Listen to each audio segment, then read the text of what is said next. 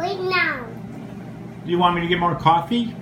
Okay, you get some more coffee. That's fine. Okay, thank you.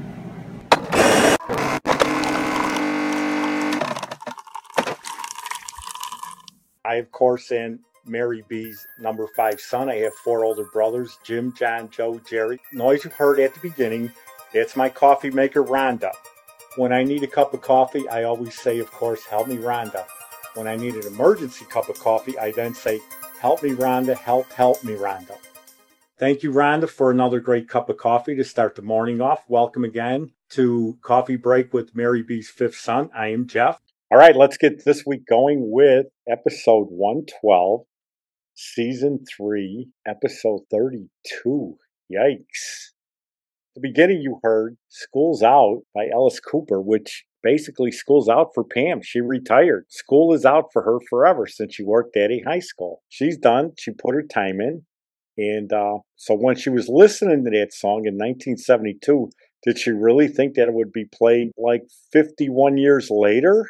Oh, my Lord. As she's walking out of the high school, I said to her, give me one word that summarizes everything. And she said this.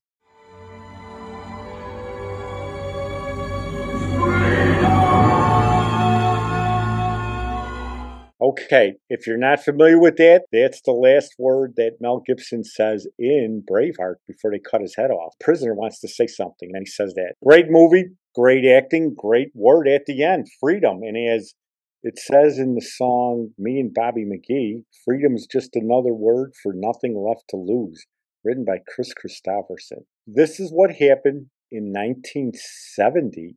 That's right, Casey Kasem started the very first show on 4th of July, 1970, which we're going to replay part of last year's July 4th celebration with the Casey Kasem part. And I got the raspy voice where, as the producer said, I sounded a little like Demi Moore, who I actually like, in Margin Call. She was so good in Margin Call. So we're going to replay it, and it's 4th of July.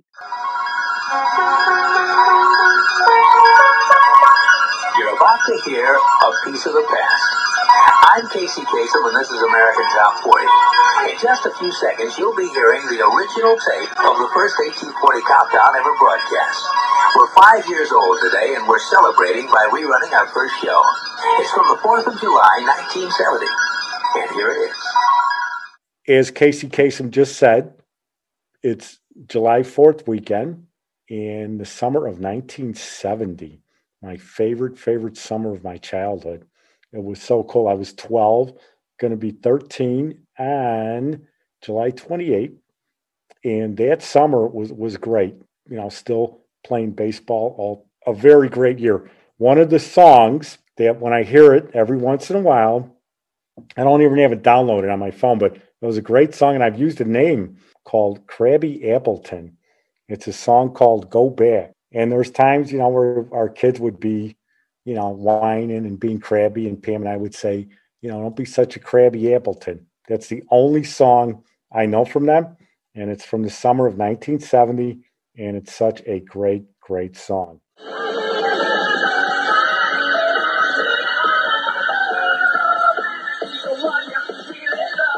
The next one, Ride Captain Ride, Blues Image. One of the guys in Blues Image, Mike Panera, he was in Iron Butterfly, which had that great song, Inagata Davida. Wow. That album, 17 minutes on one side? That summer, 1970, Ride Captain Ride. That reminds me of when I used to go to the beach, sit there at 103rd Street Beach, a couple of friends of mine, and we'd go there, get the transistor radio. And that's a song where if you're in the car, and that comes on, and when the part, Ride, Captain, Ride, you know, I don't want to ruin it by trying to sing it. Blues Image, just another great summer song.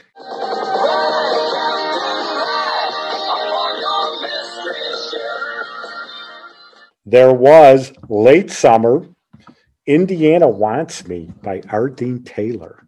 Now, Ardeen Taylor, he co-wrote Love Child. Now, if you heard one of my first episodes, that's with Stella singing Love Child. So Ardeen Taylor wrote that song. or co-wrote Love Child, and then he had his own hit with Indiana Wants Me about a guy that murders someone, disrespected his girlfriend, the mother of his baby, and Indiana Wants Me means the Indiana police are after him. They got sirens in this song and everything, but it also reminds me of the hottest girl in the neighborhood, Nene. I heard her talking to the March twins. I don't know what their first names were, but they were their dad owned the Cleaners over on 123rd Street. Her real name was Darlene Shapendock. How's that one? And she had the hottest looking sister too, Becky. And I heard her talking one time. Every time she hears that song, she had a boyfriend actually in Indiana, and they would go there for the summer, her family. And she was telling the twins, and I was eavesdropping, while I was staring at her.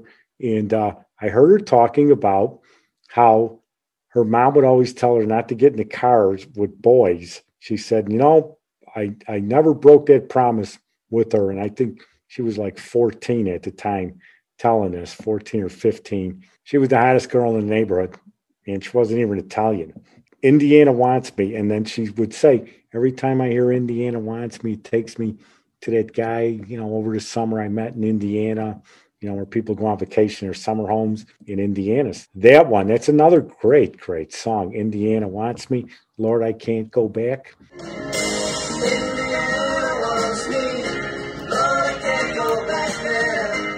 Let's see. Not the only, but the other song that really, really goes back there that summer was Spill the Wine by Eric Burden and War.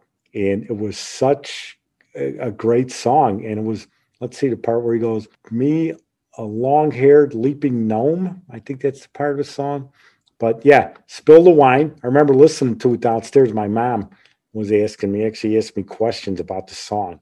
So, which was kind of weird because she's down there doing laundry. And I was in the bedroom listening to it. And she was asking me two questions, I think, like who that was. And it sounded like a weird song. So she could hear the words of it. Again, another time where my mom actually asked me about a song I was listening to.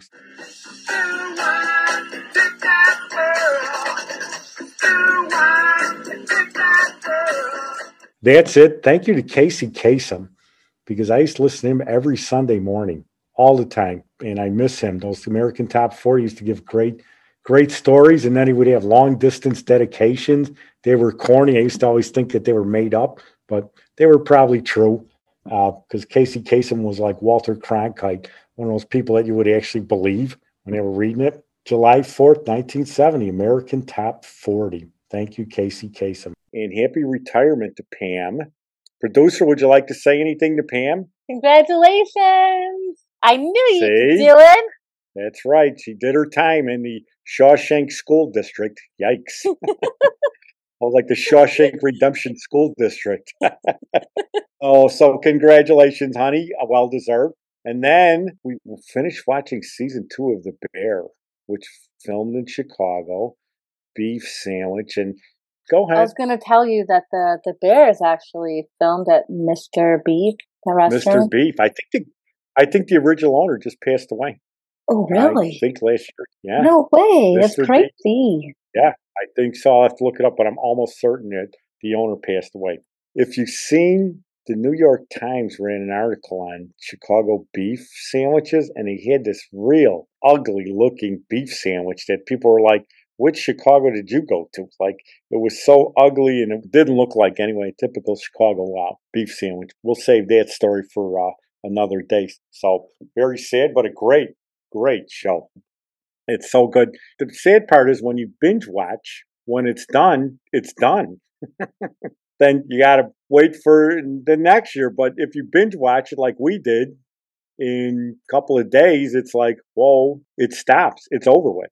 Okay. Like when we watched Based on a True Story with Kelly Cuoco, that thing I think was 8 episodes, and then it just stops and it's over. So then you're like, during the summer, there's nothing on except now the chases come back on, and I only watch it with Holzheiser, and then Press Your Luck.